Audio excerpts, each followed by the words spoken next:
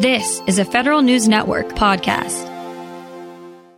Hello and welcome to the show. The Federal Employees Dental and Vision Insurance Program is now available to thousands more federal employees. The Office of Personnel Management has made that eligibility final. The change affects certain temporary, part-time, and seasonal employees, as well as Postal Service employees. For details, Federal News Network's Drew Friedman and I spoke with the editor of the Consumers Checkbook Guide to Health Plans for Federal Employees, Kevin Moss. It's not every day that a new federal benefit is awarded, but last month OPM passed a final rule that grants additional federal employees and some postal employees access to the Fed VIP dental and vision program. So these are supplemental dental and vision plans.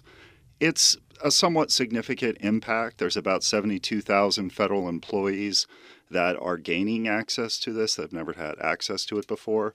And then almost 120,000 postal employees where their eligibility for Fed VIP is sped up.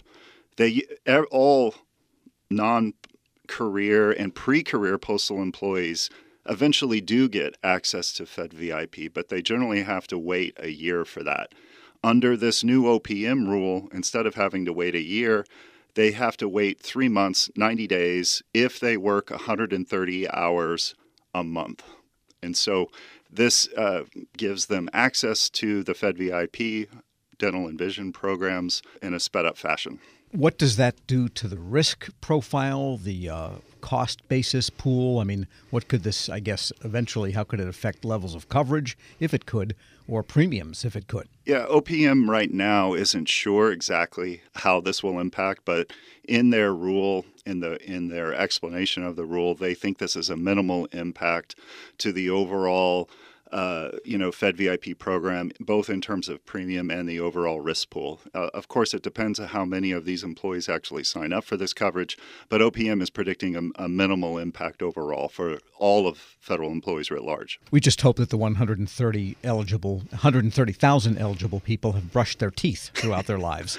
We hope there's been some preventative dental care. And Kevin, thank you so much for being here. As you kind of mentioned, there's tens of thousands of people who are now newly eligible for the vision and dental benefits. Of course, that doesn't mean everyone will do it or everyone will sign up for it. But for those who will or who are planning to, what does that look like? Is there a special window that they can sign up for now? There is. So if you are part of this group, and this group is temporary, seasonal, and intermittent federal employees, and both the non-career or sometimes called pre-career postal employees, you right now have a 60-day window to sign up for a Fed VIP plan. You should have been alerted by your HR benefits office of this new benefit.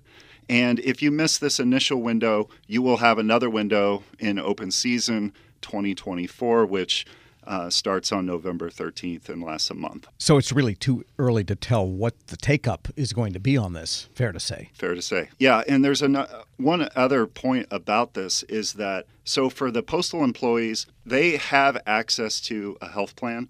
All non-career, pre-career postal employees have access to the USPS health plan.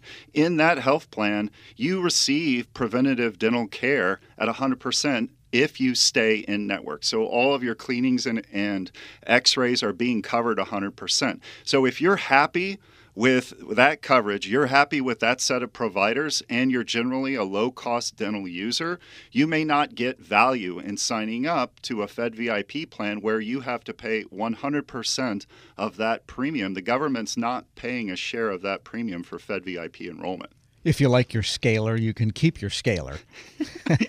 You get to keep that. All right. Kevin, just for context here, how big is the Fed VIP program right now? And, how much could this have any impact on premiums more broadly for the program? And then can you also tell us how many carriers or plans are available through this program? Yeah, I don't have the specific numbers on the plans, but there's something like maybe 8, depending upon where you live in the country, there's some HMO choices.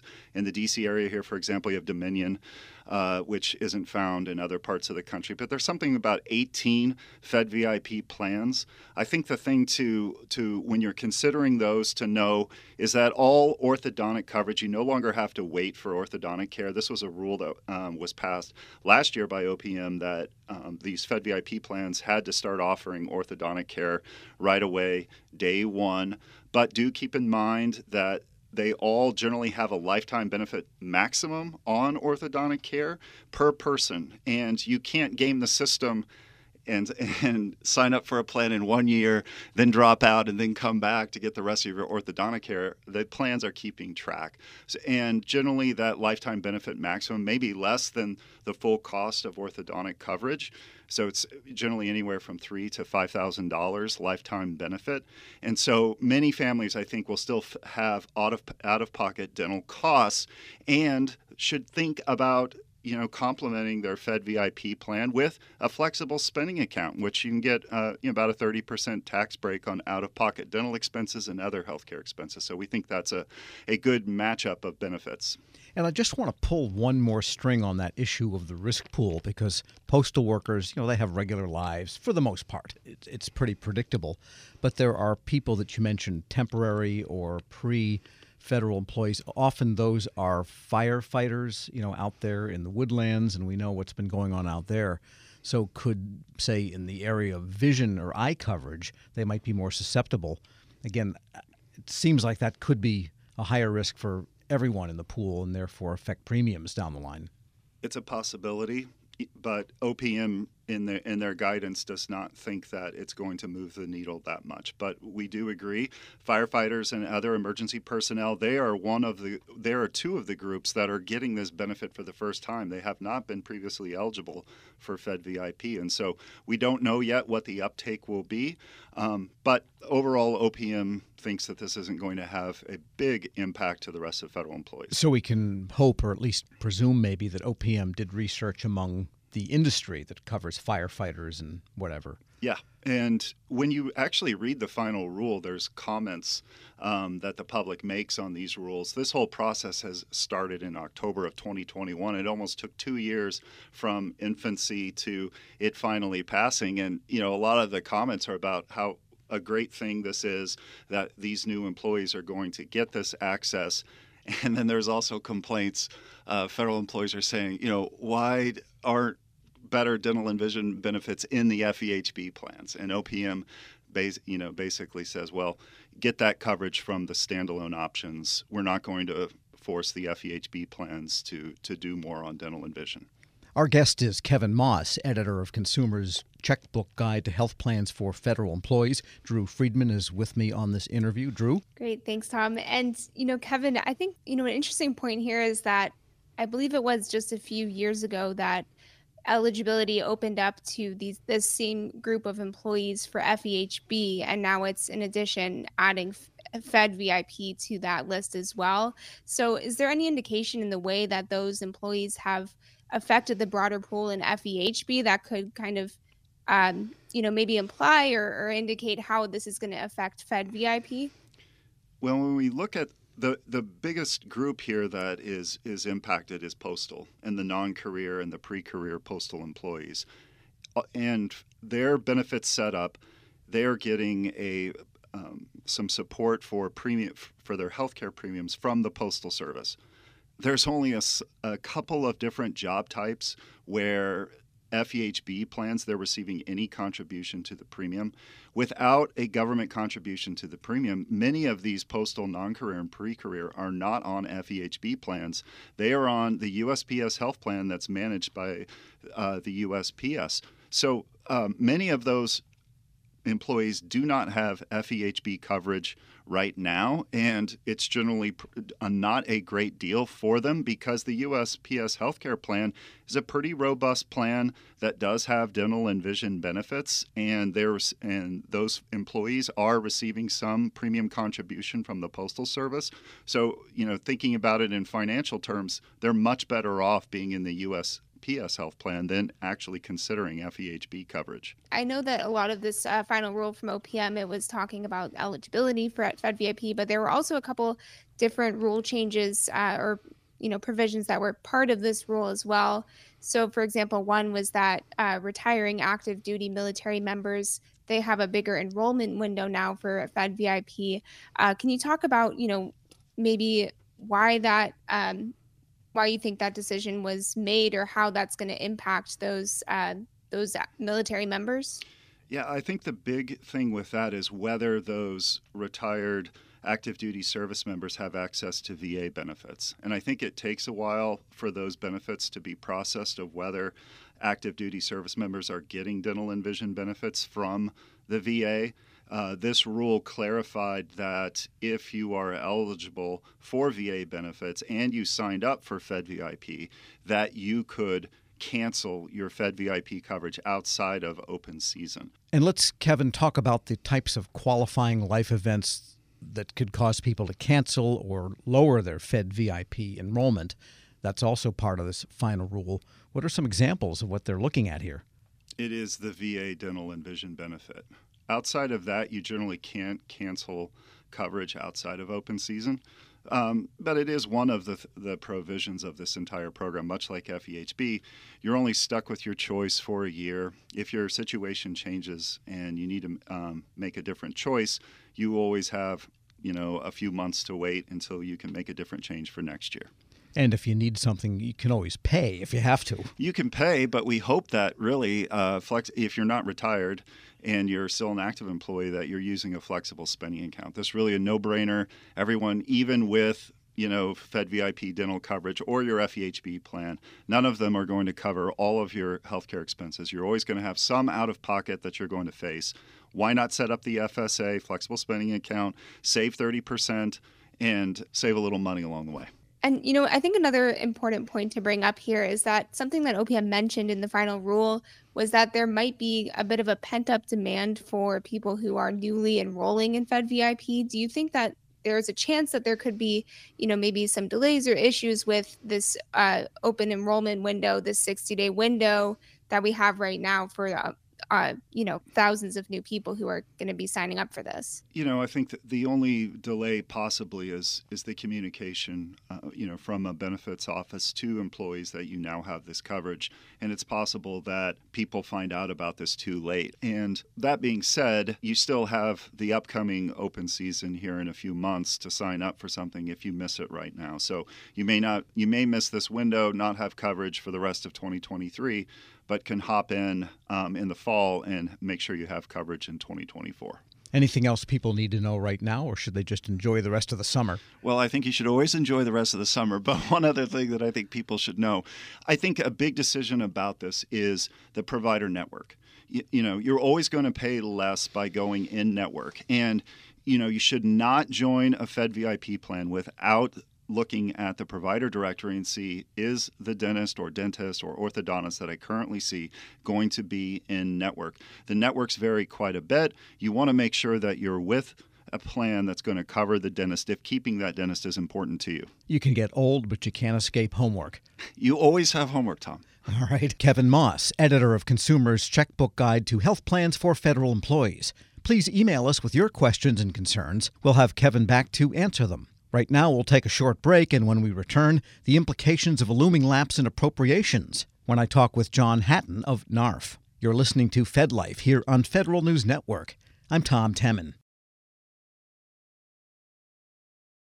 Welcome back to Fed Life here on Federal News Network. I'm Tom Temin. The crazy weather throughout the country seems to be reflected in Congress. Now on recess, when Congress returns, it'll have only 12 working days to work out a regular federal budget for 2024. Ain't gonna happen. To explore the possible consequences, I spoke with the Vice President for Policy and Programs at the National Active and Retired Federal Employees Association, NARF, John Hatton. Federal agencies will keep quote-unquote essential employees working with them waiting for their next paycheck if it goes to the pay period and that being delayed. Meanwhile, you have a lot of people still sent home, not working, having backlogs of work kind of build up. And that is just basically a waste of taxpayer money, because now there's actually a piece of law that says once people go back to work, if they're furloughed due to a shutdown, you're guaranteed back pay. In the past, that had been the practice every new appropriation bill that passed after a shutdown would provide people back pay. To me, it's really a complete waste of taxpayer money to make some type of political point by some contingent in Congress that never actually gets what it wants. There's never been a shutdown where the person or the group of people pushing for the shutdown for some policy concession have ever actually gotten that policy concession.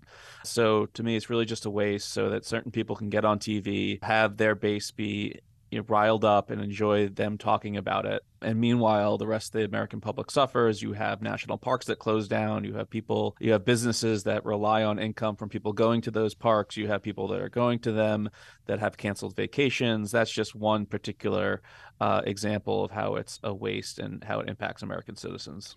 And as you say, it doesn't save money because the federal employees correctly, do get paid when they get back to work. But it looks like a greater possibility this year than simply a continuing resolution from the signs are. Yeah, there's definitely a contingent, the House Freedom Caucus, that is pushing for basically a reversal of the budget deal that got signed into law, the Fiscal Responsibility Act that set spending caps for the next 2 fiscal years. And they really want to go back to fiscal year 22 levels, particularly for non-defense spending, which would be a major cut. And so they've at least forced the Speaker of the House and the Appropriations Committee to pass appropriations bills out of committee, and they're trying to get them passed on the floor that would write to those fiscal year 22 levels. That's just not going to fly with what the Senate's doing, with what the White House wants to do. It's not the agreement that was put into place. The Senate is going forward with various bipartisan bills that are to those spending caps. They came out of committee with unanimous support. So we're going to have to see if, the Speaker is able to get bills through the House that are based on that bipartisan consensus in the Senate, or if he's going to be pushed into a shutdown from his House Freedom Caucus. And so that's what we're going to wait and see. I'm somewhat optimistic that given the strong bipartisan support in the Senate, that we can avoid a shutdown, that the Senate can pass some bills, send them to the House, and those are bills that can come to the House floor. Thus far, they've only passed one bill out of the House. They've been unsuccessful in trying to move other bills, weren't able to get the votes for a rule. And so if the Speaker can show his caucus that, look, we can't even pass our own bills right now.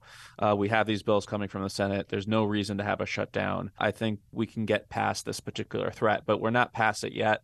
And there's certainly a contingent there in the House that does not want to move these bills. Right. So we won't know anything until after Labor Day. It's a couple days after Labor Day, I think, that they don't actually get to work. So again, we get back to that 12 days. Plus, they have a few other things on their plates that, from their point of view, are even more important in some sense than appropriating the money to keep the government running. Something else for feds to worry about are legislatively proposed changes that would restrict or change what's available to federal investors in the thrift savings plan. What do you see for some of those? Yeah, we're seeing more and more politics enter into, the investment decisions by the thrift savings plan under the argument this is taxpayer money. Now, I don't think this is taxpayer money. Once you have earned it and it's into your retirement account, it's your money, not taxpayer money. You've gotten that in compensation for your work. And so like anybody else's 401k, you should be able to invest that. Like anybody else's retirement funds, you should be able to invest that as you wish. There's been a couple efforts in Congress to kind of restrict that. The first was language in the House Financial Services and General Government Appropriations Bill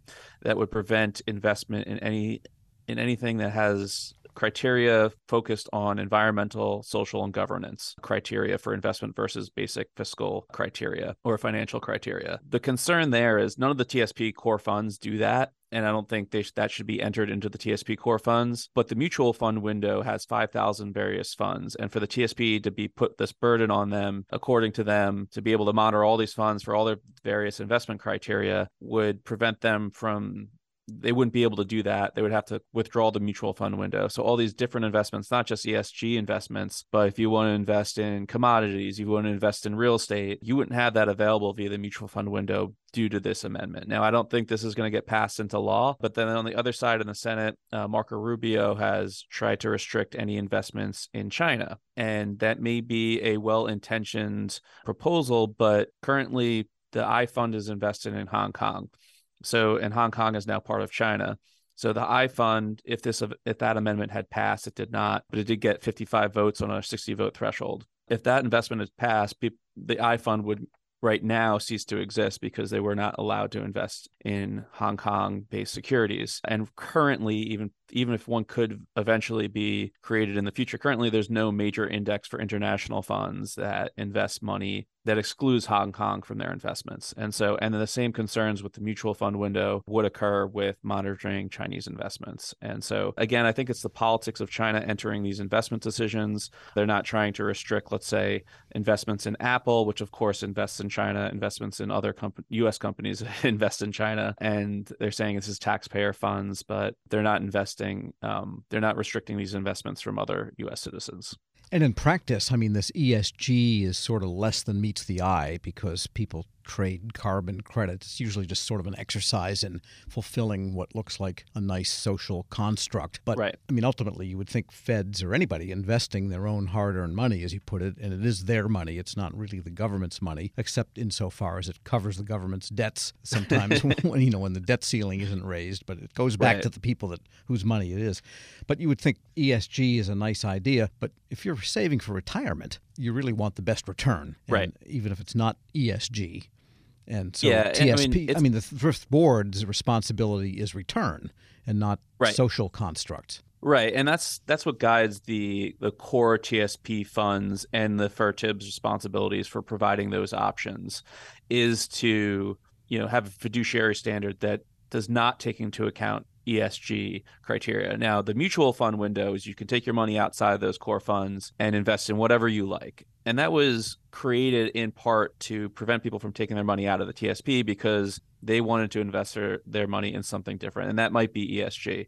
And that's the basic principle, is that you should do what you want with your money. The TSP is not going to necessarily create a fund for you that might not be based on their fiduciary standard, but you can go ahead and get that ESG or whatever else. And so that mutual fund window provides that additional flexibility to say, this is your money.